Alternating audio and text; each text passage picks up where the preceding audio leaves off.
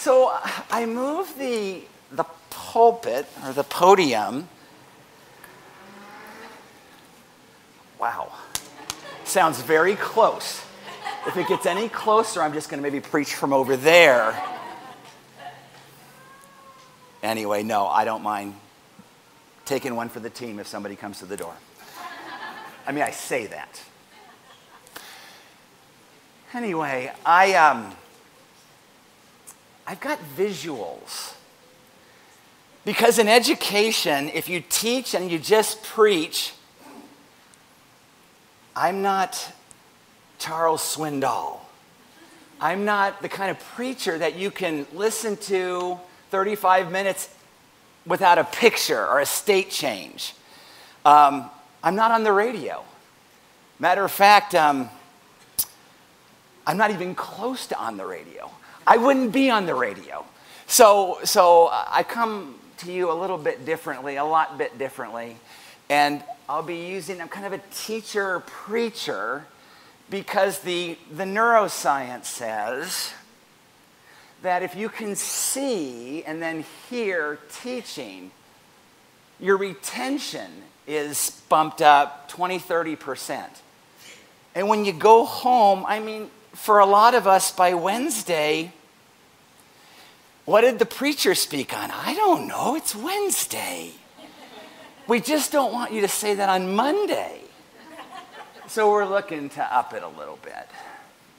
I also like to teach on like a theme, because if I speak 25 minutes, 35 minutes, you go, what was that about? What are we to remember? And so I want to give you some substance that you can take with you, and Lord willing, based on the Holy Spirit's power working in and through you, you can see discipleship and following Christ just much more with a victory, much more with John 10:10, abundant life and living. That's what we want. It's when we don't have the abundant life, we don't have that peace that passeth all understanding, that we go and do naughty things. Because we need some sort of brain stimulation. We need those neurons to fire, and we need dopamine, and we need serotonin. And we just need to know that we've got something to hope in, and that's Christ. So if you don't have a relationship with Jesus Christ today, hopefully by the end of the message, you'll want to come forward when everybody leaves and talk with me a little bit, or Gary or someone else, Sean. But those of us, you say, yeah, I know Christ, I don't need another salvation message. Would you start preaching? You're already taking 5 minutes. I mean, some of us are really time efficient. For those that are already born again, regenerated spirit, know Christ as their Lord and personal Savior. I mean, we can put a fancy handle on it any which way. Well, hopefully there's something for you today. Lord willing. The Holy Spirit's your teacher, not me. I'm just the mouthpiece. And I try not to get in the way. I try not to get in the way. That's it. Of what the Holy Spirit wants to do in you today. Fair enough. How do I honor Jesus and create healthy, positive relationships with friends, family, and others in my life? Like, well, I haven't thought about it. Matter of fact, today I'm going to the store, going to go grocery shopping, going to wash the car, and then hopefully have enough time to watch a TV show tonight. I don't have time for relationships. Some of us are like that. So let's talk, though. How do you honor Jesus? Because Jesus has put people around you, right? Friends, spouses. And so you want to nurture that. You want to foster that. Because there's nothing worse than having a disgruntled friend or a spouse. Nothing worse. It's like, You're a negative Nelly. Hey, you know what? I think we do need to go to the store. You go ahead and go to the store. I'll see you in about an hour. It doesn't have to be like that. How do I honor Jesus and create healthy, positive relationships with friends, family, and others in my life? I'm going to do something kind of weird. Since I don't have a clicker today, I'll just do that. And after a while, Jonathan and I got this great telepathy. After a while, if I didn't tell you that, be going, you know, he speaks mostly in complete sentences, but he's got this nervous tick. He just keeps like plus one, like he's keeping score of something. Okay. Speaking of laughter, your emotional state's important to me. If you're here and you're going, nothing's funny, pastor's not even talking yet, not even saying anything important, well, let's see maybe if this doesn't get your mood changed a little bit, so you're going, okay, whatever you have for me, I'm ready to learn. 2 mice, church mice. They're knocking on the little door in the wall of the church. And because they're mice, they say, we'd like to talk to you about Jesus.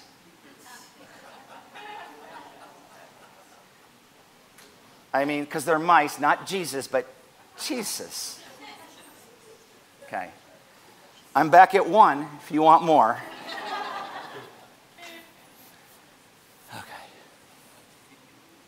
God began our journey with relationships. He really did. Oh, did we miss a cue? Genesis 2:18. Yeah, I like that. Who said Jonathan?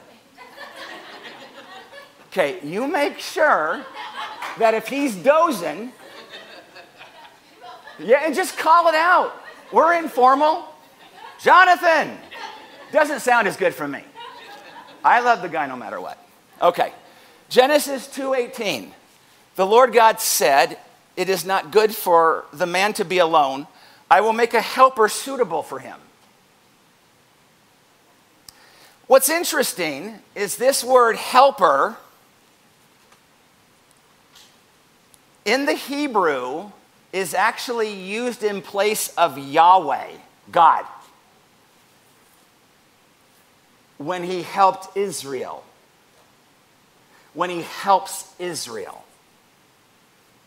And so you're thinking, that's a pretty prestigious title for a woman, a helper. Yeah. So I'm really bothered by sometimes churches that they put women down. They have to be quiet. They have to do this and not do that. It's troubling at times. I know in seminary, I know there are women that could preach me under the table. I mean, not that I want to go under the table, but I would be that embarrassed to go, yeah, I'm not going next. So yeah, not good for the man to be alone. I will make a helper suitable for him. And you're going, well, this is weird. This is something you did early in the morning or late at night. No, it's good. It's just novelty where you go, what does that say?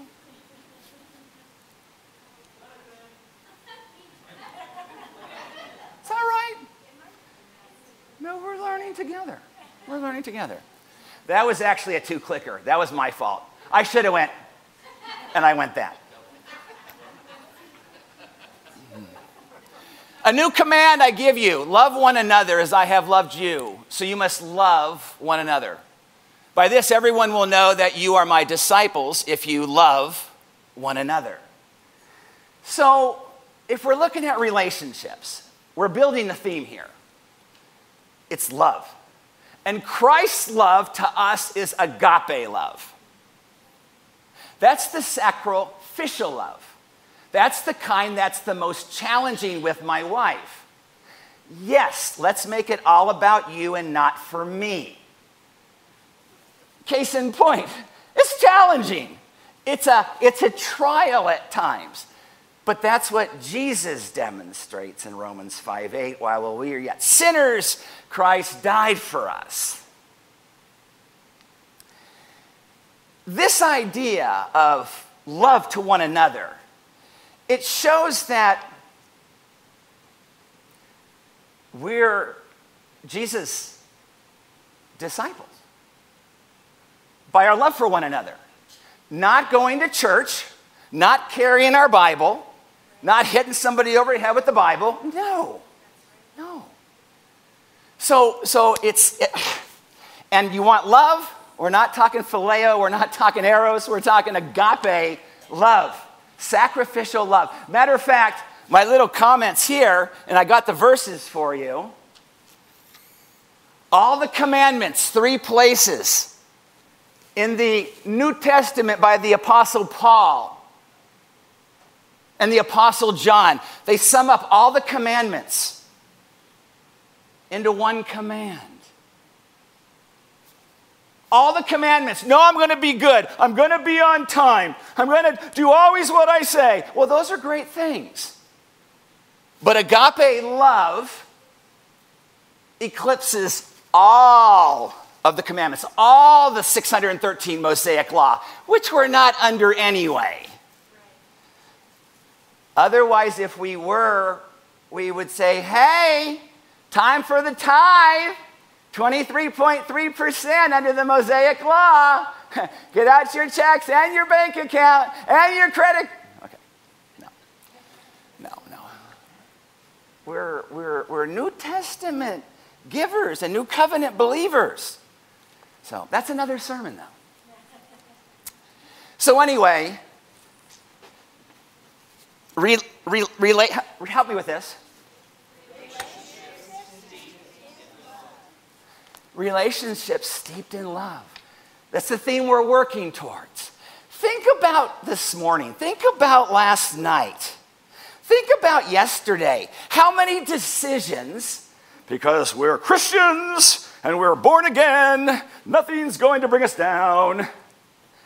How many of us, though, on our journey, we're just full of love and compassion and agape love for putting others before ourselves? I'm sorry, I wish I could say that. Like the air conditioning at home. It's just like, I know you get cold and then you get hot, then you get cold again. But can you just keep switching off your jacket and your sweater and just, well, you could too. What? Oh, I guess I could. What made it all about me? The devil did. He's taking it and running with it for all of us. Whew, let's go on. Look where this relationship thing all began. God made us and is about and for relationships. Read that verse. I know you can read it on your own. It's John 17:24. John 17:5 is another one if you're keeping track or you want some scripture to write down for home later. Jesus, God, the Holy Spirit, had a love relationship before time. Wow! Yeah, before time. We see the Trinity in Genesis. We see Jesus himself in Genesis 3:15. So we don't discount the Old Testament. It has so much to offer. It's God's Word. But Jesus, God the Father, started in relationship before anyone else.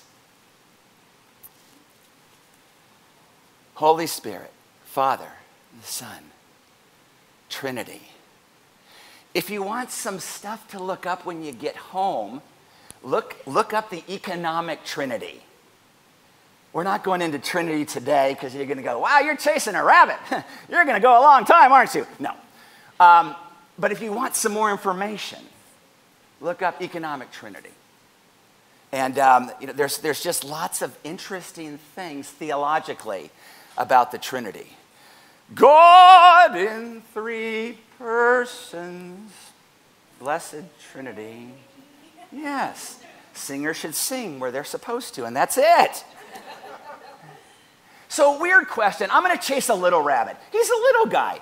Matter of fact, he's probably one of the guys at our house, because we have a lot of little rabbits around our house. Is the Holy Spirit God? Ha ha! Good. Is Jesus God? Yes. Fully and completely God? Yes. Gary, you didn't say this was an advanced group. I would have went with PowerPoint presentation number 4 instead of 3. Jesus addresses the hows and whys recipe of relationships in order to love others well. Jesus gives a recipe. A recipe. He gives us a recipe like baking cookies for loving people well. Speaking truth in love well. He does that. Here's the verse. Here's the main theme. Here's the big idea. If you can't remember any other verses today, remember this one. This is a doozy. Here we go.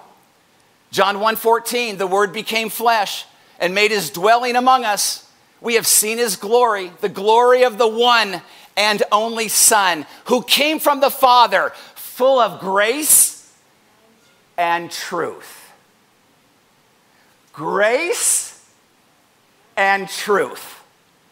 You can't do one without the other. You can't do one without the other. I know sometimes it seems like he's from the East, isn't he? He's from Boston. No, but I know that if I don't change it up, you're like, where are we going to lunch? I don't think they open till 12. He's fine. He can keep going. I just say that because I say those things. And I'm the pastor. I mean, not here, but you get that idea. The Word became flesh. Jesus came full of grace and truth. Wow. Let's break this down because we need biblical support.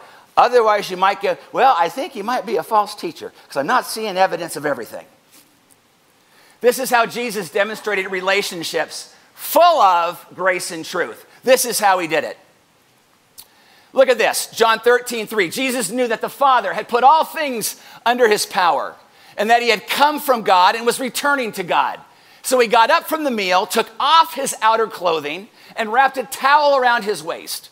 After that, he poured water into a basin and began to wash his disciples' feet, drying them with the towel that was wrapped around him. So, upper room discourse, Jesus washes his disciples' feet. That seems gracious. First century Palestine was dirty. They wore sandals. Your feet were dirty. So it makes sense. He got up from the meal, though, took off his outer clothing. Got up from the meal. Usually this was done before the meal. So theologically, I don't know the significance behind this. Sorry. But I did note it was different here. The disciples not only needed a foot washing, but they also needed to have their sin cleansed as Christians, as believers. They needed a cleansing. And later in the text, we won't get to it, but not full body. That's salvation by Jesus. They needed a cleansing, as 1 John 1:9 says. 1 John 1:9 was written to Christians. Circulated a letter John did in Asia Minor. And it went around and it told these young Christians that, hey, you got a relationship with Jesus, but you're going to be breaking that relationship in terms of fellowship. Not loss of salvation, but fellowship. And so it says, confess your sins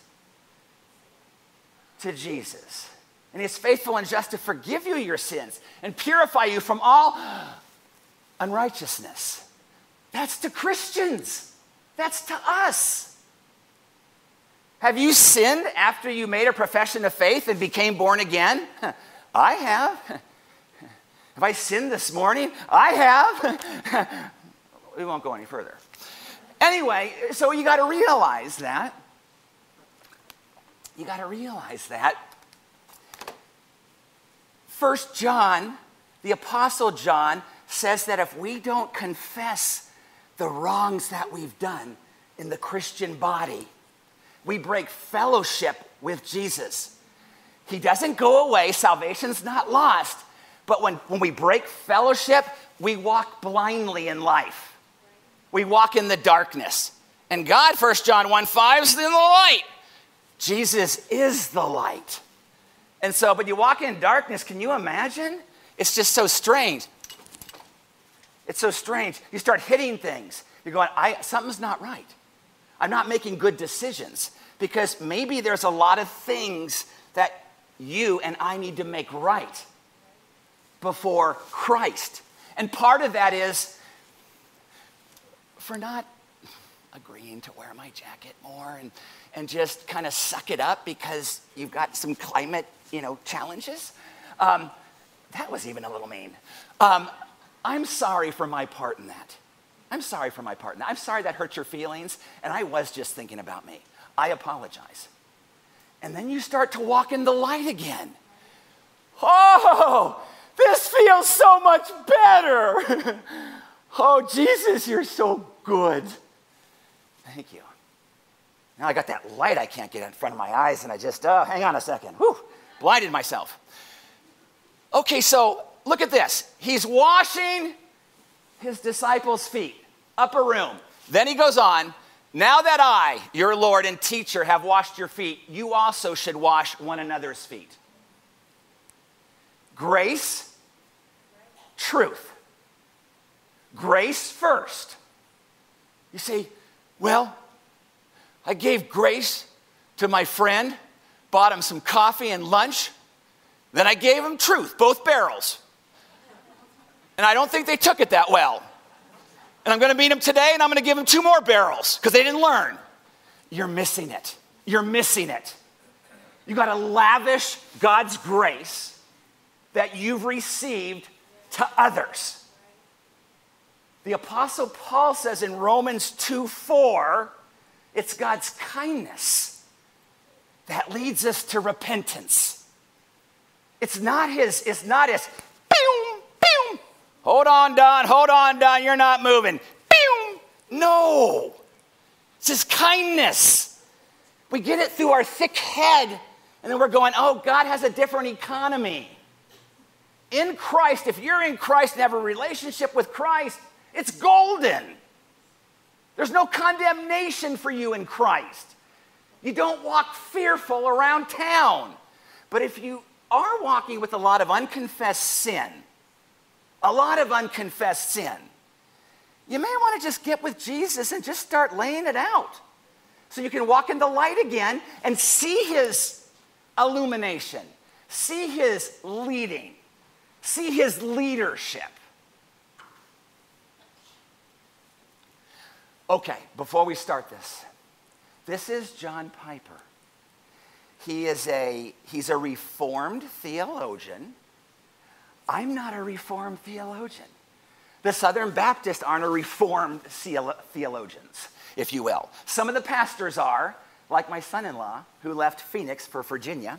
And we agree to disagree on some things. But there's some scholarship with those that have a Reformed theology. You're going, what? I'm going to come up just to talk to you afterwards to say, what's Reformed theology? It's okay. It's not a bad thing. Just looks at Scripture a little bit differently. But this is a theologian, pastor, retired pastor, that talks about that verse, John 1:14. Jesus, come full of what?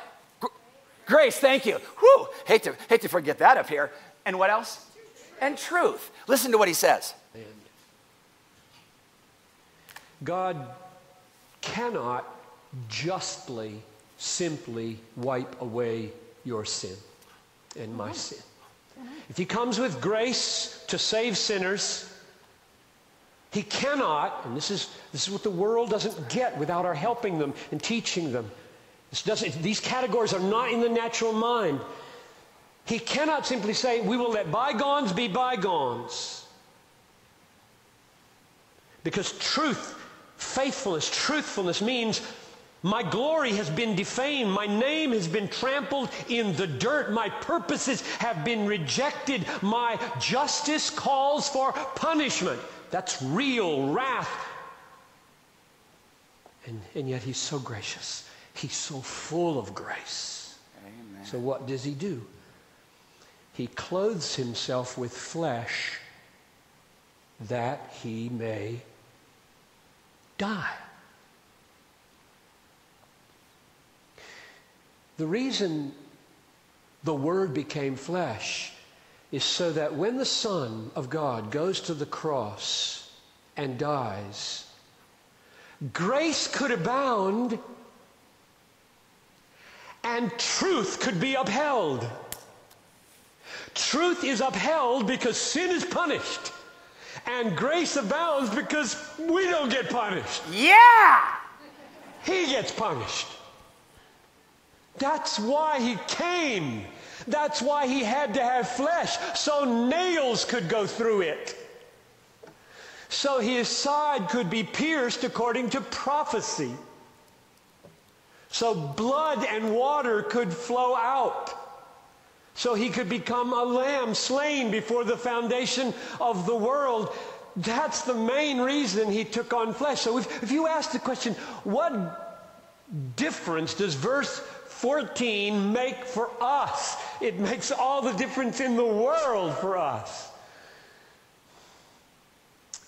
We see his glory, and it is a glory as of the only Son, and what marks the glory, it is full of grace, and it does not compromise truth.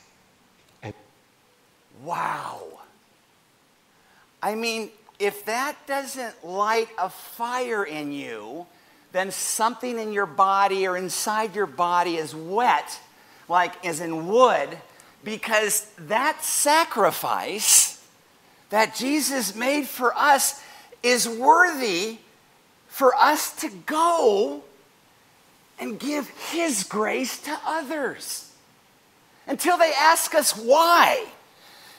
Don't be in such a place where it's less like, okay, I'm going to give you this. Jesus loves you. Yes, I think you're doing great things. Now, do you want to receive them or not? Don't do that. Keep lavishing grace on people. Love them until they ask you why. God's kindness leads us to repentance. His kindness. Not his anger, not his judgment.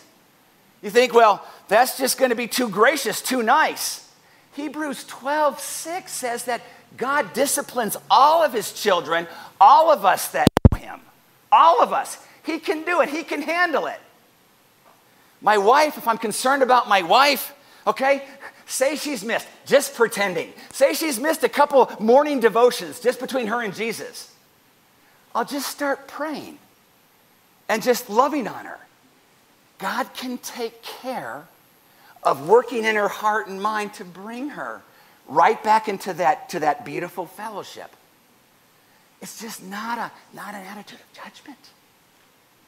Jesus is the only judge, and he's a righteous judge. He doesn't get it wrong. So, did you go ahead? I don't know that I did that just, okay. This is how Jesus demonstrated relationships full of grace and truth. This is your future reading. You go, I'm not going to future read. I've already been here almost an hour. Woman caught in adultery. Jesus came full of grace and truth. Okay. Zacchaeus, Luke 19, 1 through 10. Jesus came full of grace and truth.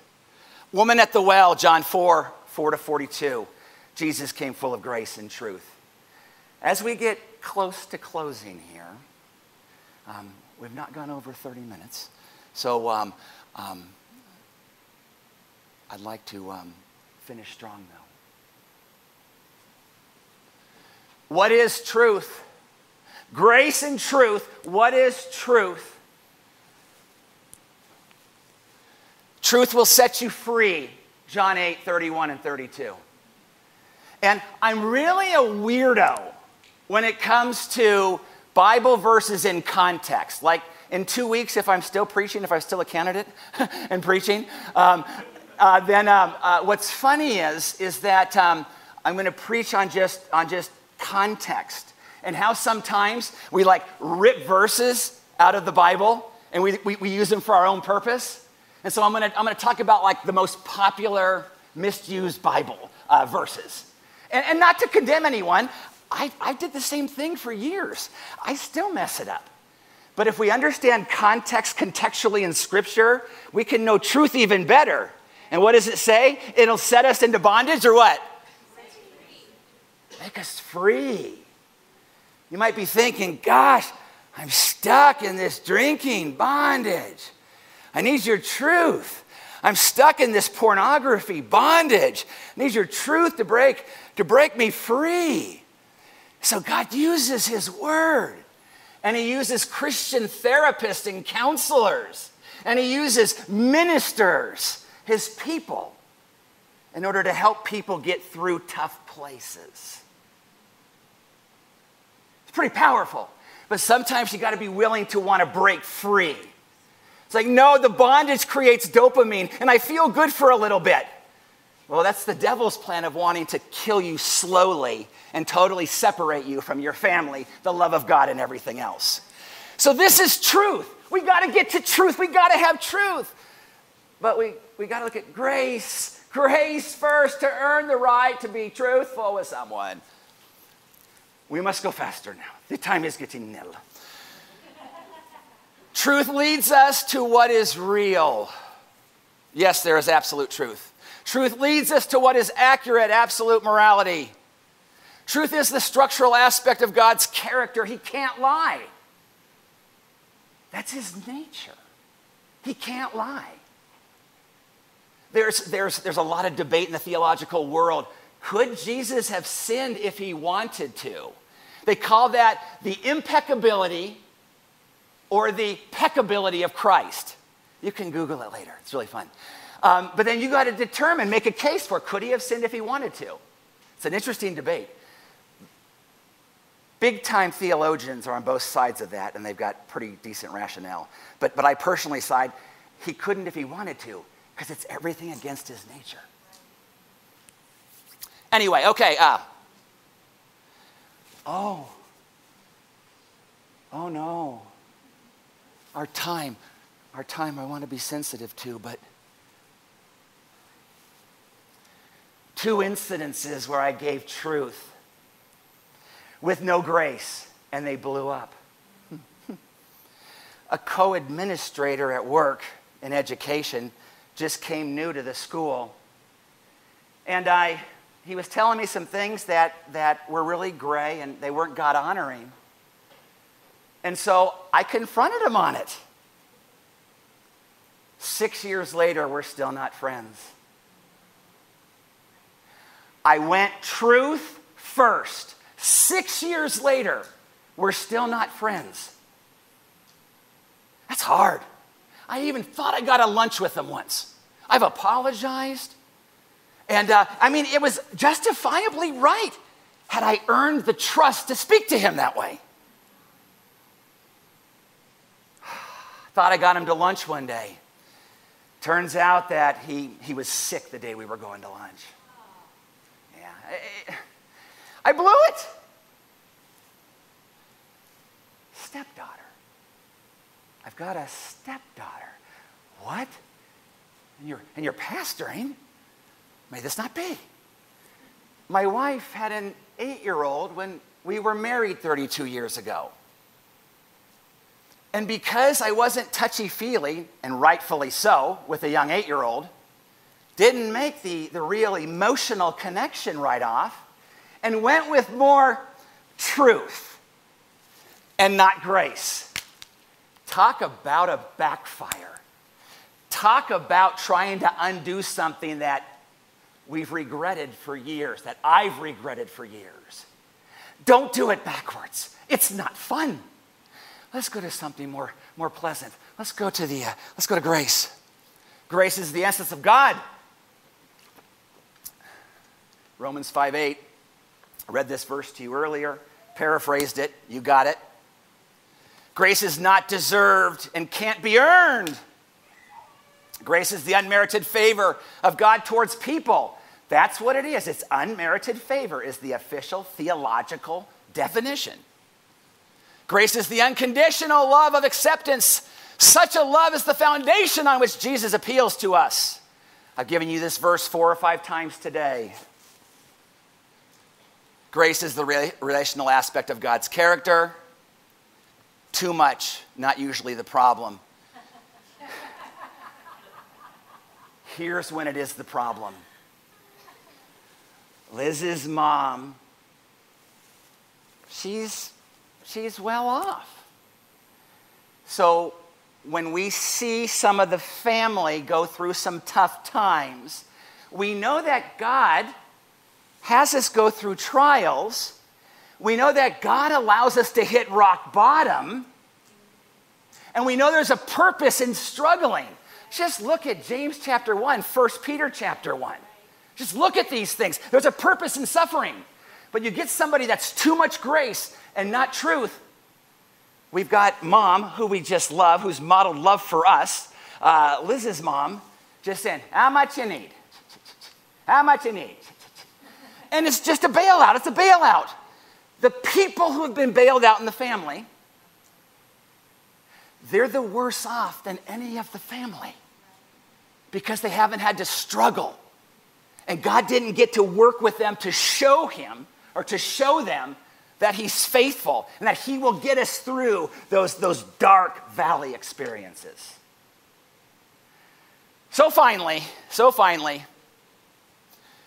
go ahead and just go quickly through these. Yeah, okay, you can take a look at this. Truth without grace is judgment. Grace without truth is license. Just talked about that. Here's the challenge. You and for me. We have a little bit of a homeless population here. Jesus says you'll always have the homeless. Sometimes we get so fed up and we're like, I gave like 7 bags out. You drive by again, you get a job. All of a sudden you forget grace. You forget your witness, forget what God's going to do in your life and maybe in that person's life. Who will you give grace to when you go home? Who have you not given a fair amount of grace to and maybe even could use to overdo it once or twice or 10 times? Maybe. Couple irreconcilable differences, possibly.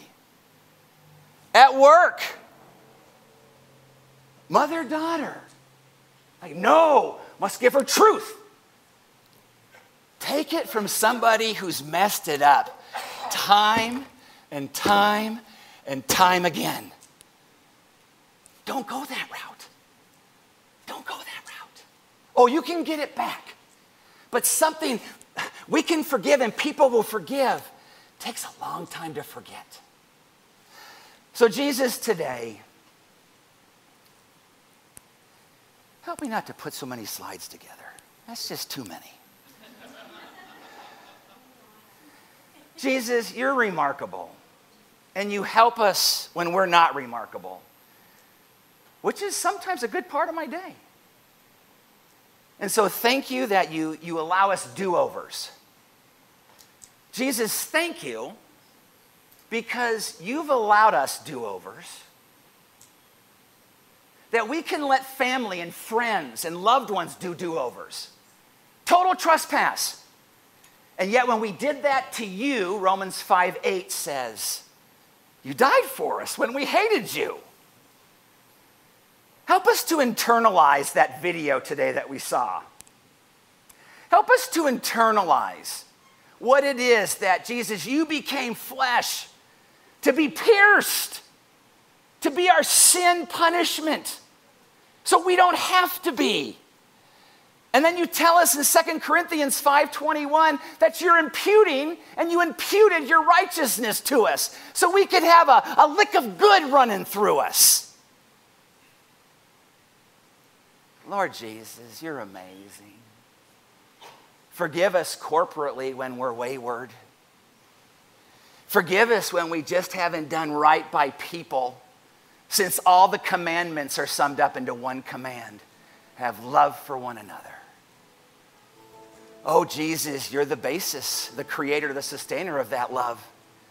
And by golly, if we do it, even this afternoon, we'll have a peace so deep. We'll have such a transformation in our little brain that life's worth living, and we can live for more of the right things. And that will bring glory to you.